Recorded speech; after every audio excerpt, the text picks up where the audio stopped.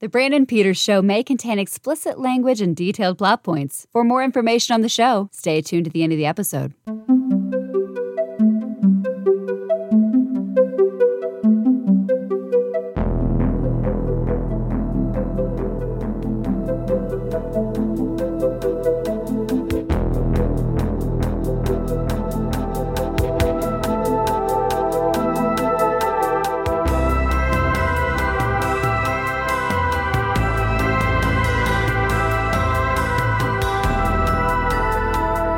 And now, here's Brandon.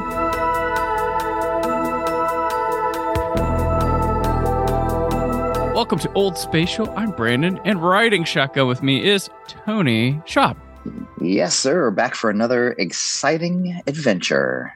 All right, this series of Old Space Show will follow the exploits of a man and his car, the first season of Knight Rider. Today, we are here to discuss the 7th episode, Not a Drop to Drink. Very, very specific.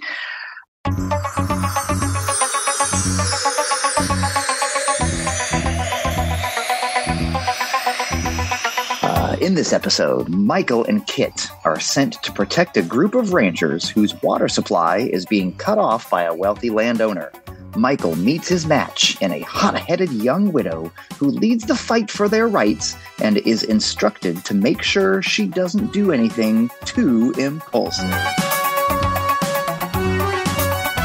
This one is directed by Virgil W. Vogel, written by Hannah Louise Shear, starring David Hasselhoff, Edward Mulhare, Patricia McPherson, William Daniels, Harry Carey Jr., Sandra Curry, Jason Evers, Lynn Hamilton, and special guest star footage from Superman the movie.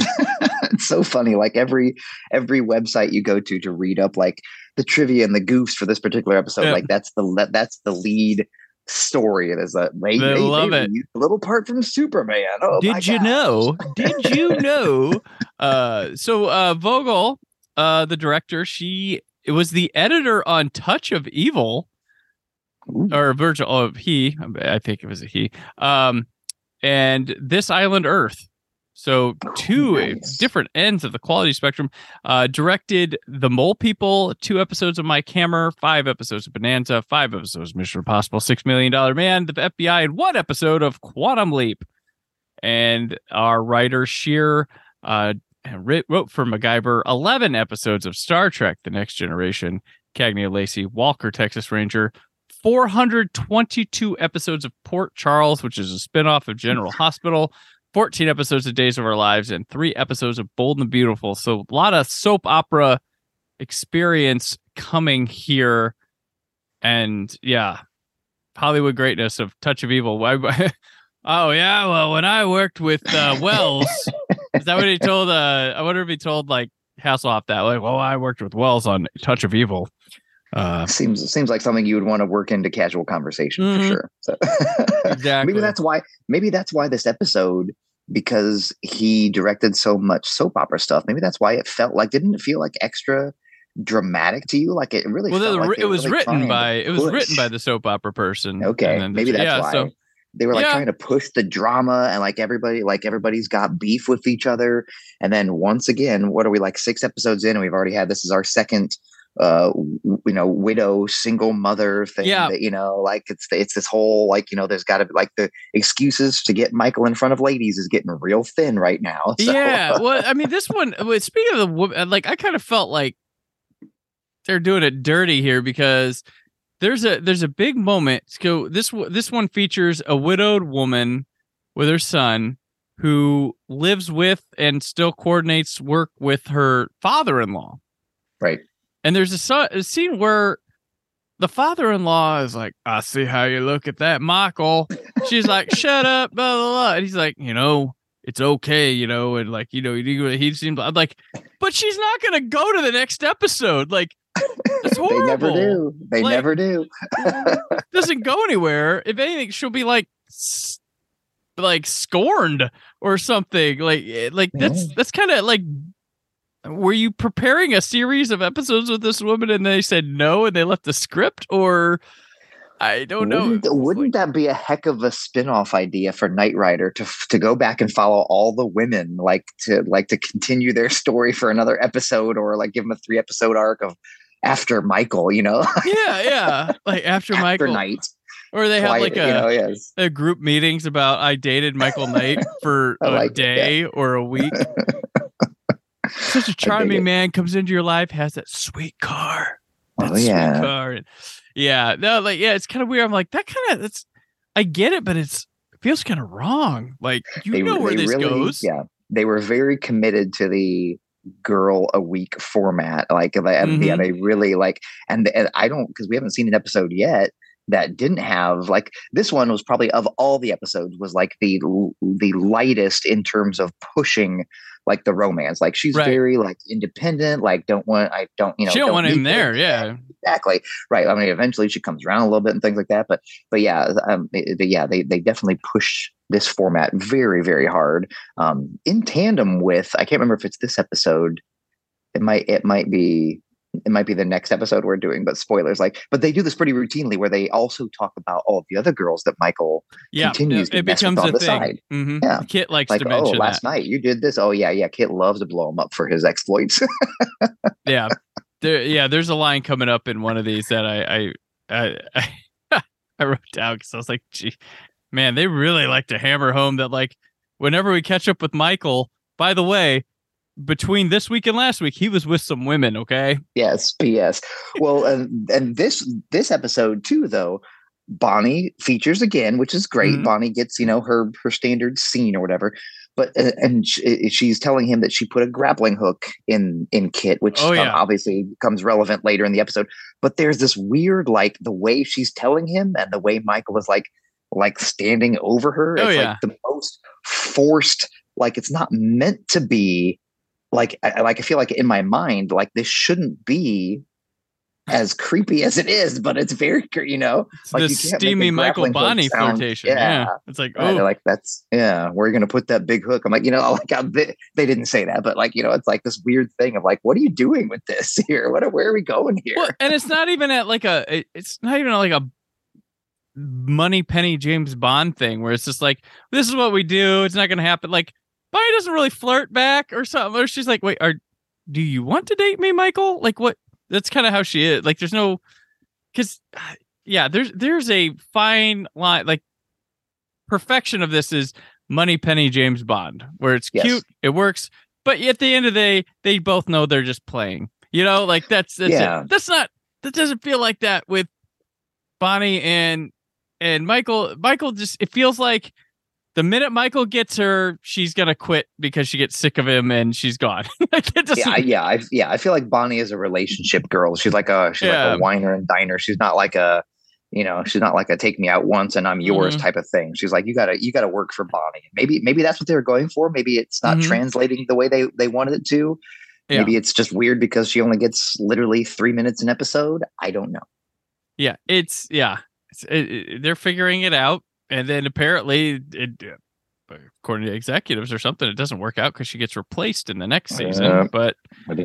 And she comes back later. But this also, I didn't know, it's another like kind of political hire episode where like something political brings Michael and stuff in the fold, because Devin's already in place in the beginning of this to witness everything. There's like a land dispute and a lot of sabotage from a company that wants the land, trying to destroy a dam. And they're trying to help the rightful owners hold on to it against all attacks. So Michael's sent out there. Yeah. So, I mean, I appreciate so again, we're getting these like seemingly very small time kind of squabbly things, which I appreciate that, like, not every episode has to be like a save the nation kind of vibe. Right. So, I appreciate, and maybe that's what they were going for with Flag, is like, maybe, Flag's, intent is to stand up for the small guy and things like that. So, this feels in line with that, which is nice. But at the same time, there's a lot of kind of heavy-handed, like, political, and that might be a byproduct of the time, I know, the mid 80s. I mean, what time in our era of the last 40, 50 years hasn't been political to some degree, of course, but, right. You know? I mean, I know a lot of people are always like, they just so political now. They always have been. It's just now you're old enough to recognize the politics. 100%. That's the only difference. And there's politics to recognize here. There's small town politics. They're business versus,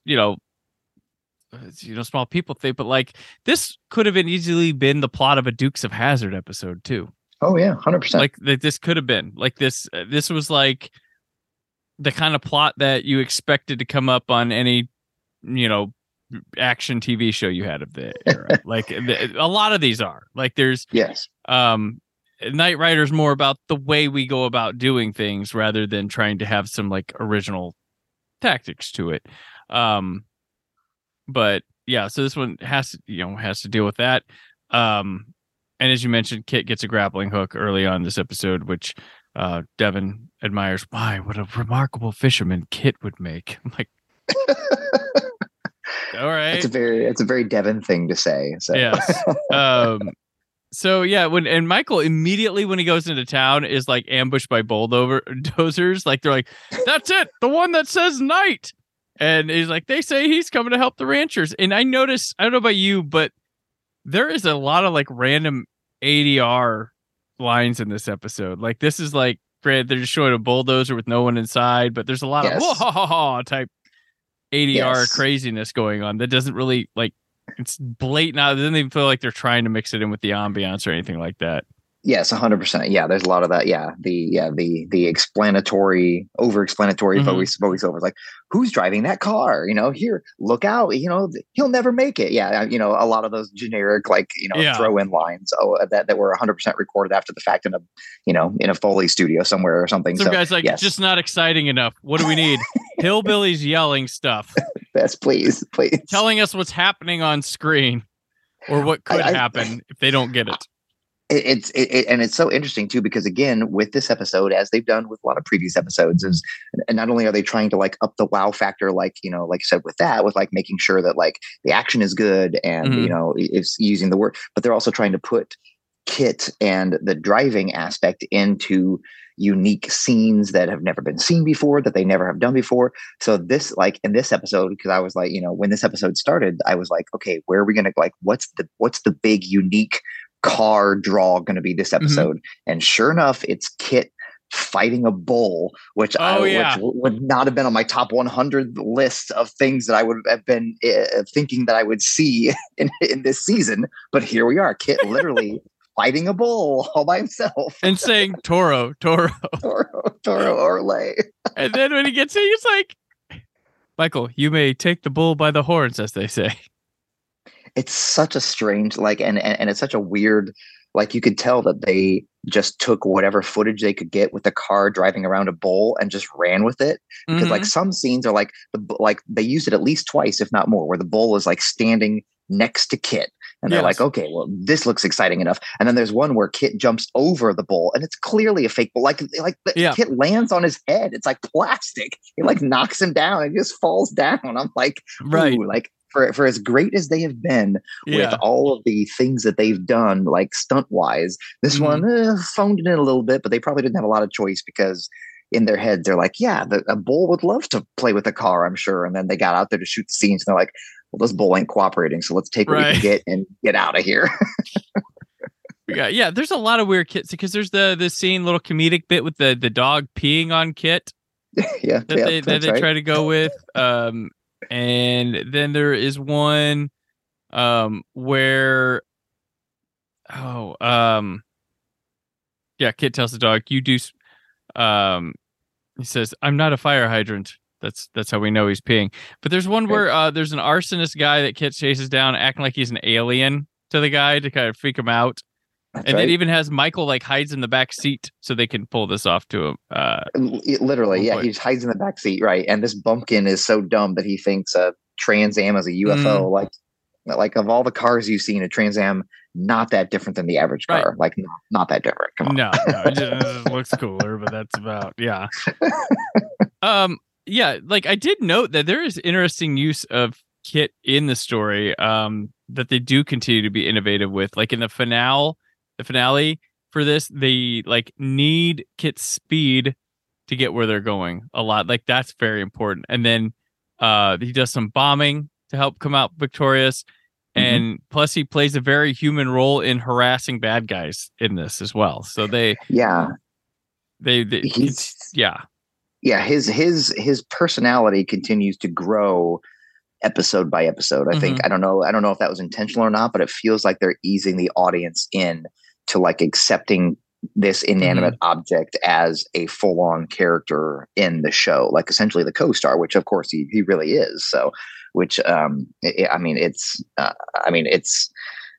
it's very interesting to kind of watch and kind of see them kind of continue to do that with Kit. But again, like I said, I don't know if it was intentional or not, but it feels like, like you said, more and more they are easing him in, and it's doubly interesting to me if they're trying to make Kit the primary, like the co-star essentially, that William Daniels continues to go uncredited in every episode as Kit's voice. Like he's nowhere in the credits. I'm like, are you joking? Like that's a big deal. Like I feel like that's a big role. Like it's extra difficult to bring an inanimate object to life. Like, I don't know if that was a conscious choice on their part or this was just before the days where voice work was as respected as it is now or as big as it is now, but or maybe they wanted you to see it just as Kit. Maybe there was that too. That idea that they wanted to sell this as the car. You're right. I would have to go back to other 80s shows and be like, did they credit the voice of Alf? Like, or did they want us to just think Alf was Alf? Like, I don't know. I can't remember. So yeah, I'm trying to think of like weird reasons they would give for things like that, but yeah, I don't know. It is interesting because William Daniels was like, it's not like he was a nobody. He was probably at a peak of being somebody around there, saying elsewhere. So that is an interesting thing. I wonder if in the later seasons they start crediting him, but I don't know. That's a great question. I don't know. Maybe this is a Glenn Larson thing. Like, I don't know if he credited. I would have to go back and watch Battlestar to see if he credited the voice work of the Cylons, the Imperious leader. Like I don't know. Like I love that show, but I don't know that I have never paid that close of attention to it. So I'll have to research this one. So that's interesting. We'll have to take note to see if they credit Frank Welker as Carr later in this. Thing. There's another 80s trope in here that they try to pull off. The guy that Bremen, the head of the business that wants to like take this land. One of the funny things is he's got that scene where a guy comes to visit him and he's at like his pool to visit. There's like the two random ladies just hanging out in the background. And I was like, oh wow, this is your 80s drug lord scene, but they're not going to do a drug lord thing on Knight Rider, but I found it kind of funny. Yes, but, yes, 100%. Yes, it is the very standard like status quo. Yeah, girl in bikini walking by the camera by the pool before the scene officially starts type of thing. Yeah, 100% there, 100%. Yeah, and Kid, there's a scene where Kit scans the house and stuff just to crash through, and it's like and he has like a air horn or megaphone's like, "Hey, move to the left, I'm coming through." I'm like, "Oh, that's okay." Right, and just hope that she gets out of the way before you barrel through the room that she's in. So yeah, and for I know that this is for the 80s. It was very cutting edge, but like it shows. Yeah, when he says, "I detect 3 people in the house," and it shows the graphic on his little screen, and it is the straight like it is the Atari. Like I felt like he was playing Pitfall. Like it is as Atari as it gets. It is ridiculous. I was like, oh my god, that can't be real. But it is futuristic tech looks for them. Yeah, it's great. I recently was talking to my son. He's 10, and he was talking about like, is it goofy for you to watch movies that are set in the future, but the future's already passed by or whatever in real time or whatever the date they give? And I'm like, actually, no, I like it because I always like to see what their vision of the future was, because you always take your future and it always has an infusion of what is now that's never not going to be present. Like back to the Future 2 actually intentionally embraced that when they made it, because we were already at like at 89. They were probably shooting at 88 or 87, so they were like, now the 80s stuff has passed by, but that person's vision of the 80s would be in 2015 would be this. So well, they know the 80s would come back in weird different ways, but But I would know. I'm like, my answer is no. I'm like, I always fascinated by that because I like to see what. It's just a date. So you're supposed to be like, okay, future. When they give a date, we already passed it, but Blade Runner's still cool.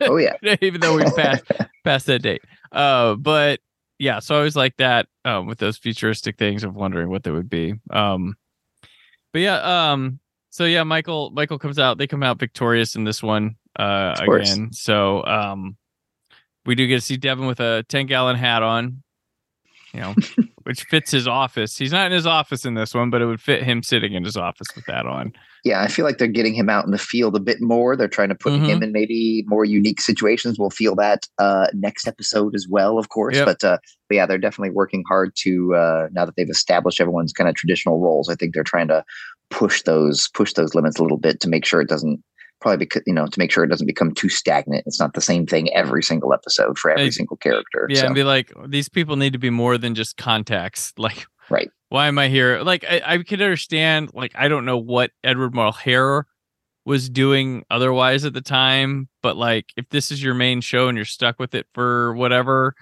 like, I'm sure he doesn't like coming in, being in the same set. Like, can I just shoot my scenes for this season, like, in 2 weeks? Right.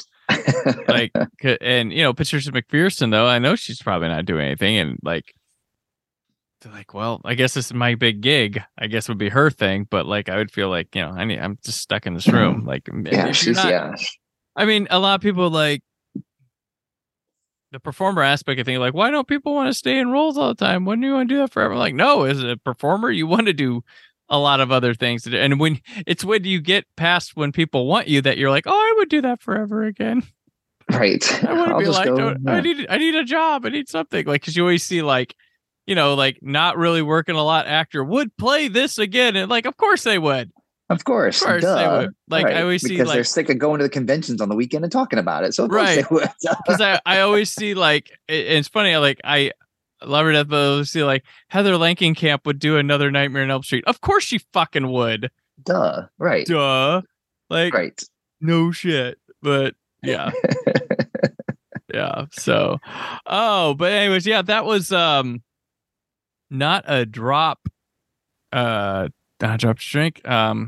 Solid episode. I wouldn't rate it very highly, but it's got some good, interesting aspects. Michael I could tell Hasselhoff had a trim in this episode from the previous one, so might be in a different block or something, or they're like, we need to trim up the Hasselhoff or whatever.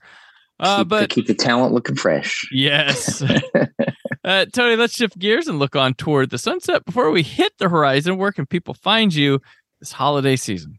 Yeah, so you can always come and catch me on the socials, Facebook, Instagram, what have you. You can find me at Tony Schaab. And of course, I'm the senior editor over at sciencefiction.com.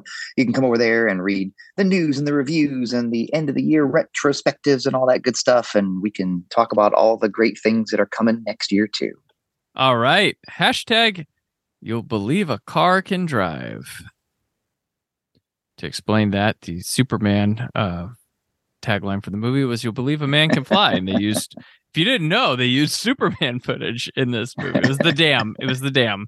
So I'm on Twitter and Instagram at Brand4KUHD. Written work on whysoblue.com. Head there or to my YouTube channel tomorrow, because if you're listening to this dropping on the day it drops, the 21st, my top 10 Blu-rays and top 10 4K Ultra HD Blu-rays list, which is a video. I put a cheat sheet in case you don't want to watch, is dropping tomorrow. So there you go. Check that out. Also, Tim Burton Retrospective the epilogue is next Monday with Wednesday. It's got nice thoughts on that. A month after relevancy, but hell, we're there for you. Our thoughts are different. Because they're ours. I don't know. And right back around here next week for another Knight Rider adventure, but from old space. Brandon and Tony, not so lone crusaders in a dangerous world. The world of Old Space Show. Thank you for listening. The Brandon Peters Show is a Creative Zombie Studios production. Produced by Brad Shoemaker and Brandon Peters. Written and edited by Brandon Peters. Announcer vocals by Jessica Alsman. Theme song by Metavari. Web design and show art by Brad Shoemaker with Brandon Peters. All music and clips featured in the episode are property of their respective studios, and no infringement is intended. Additional information on this and other episodes at BrandonPetersShow.com. For any inquiries, press opportunities, or sponsorship, contact mail at BrandonPetersShow.com.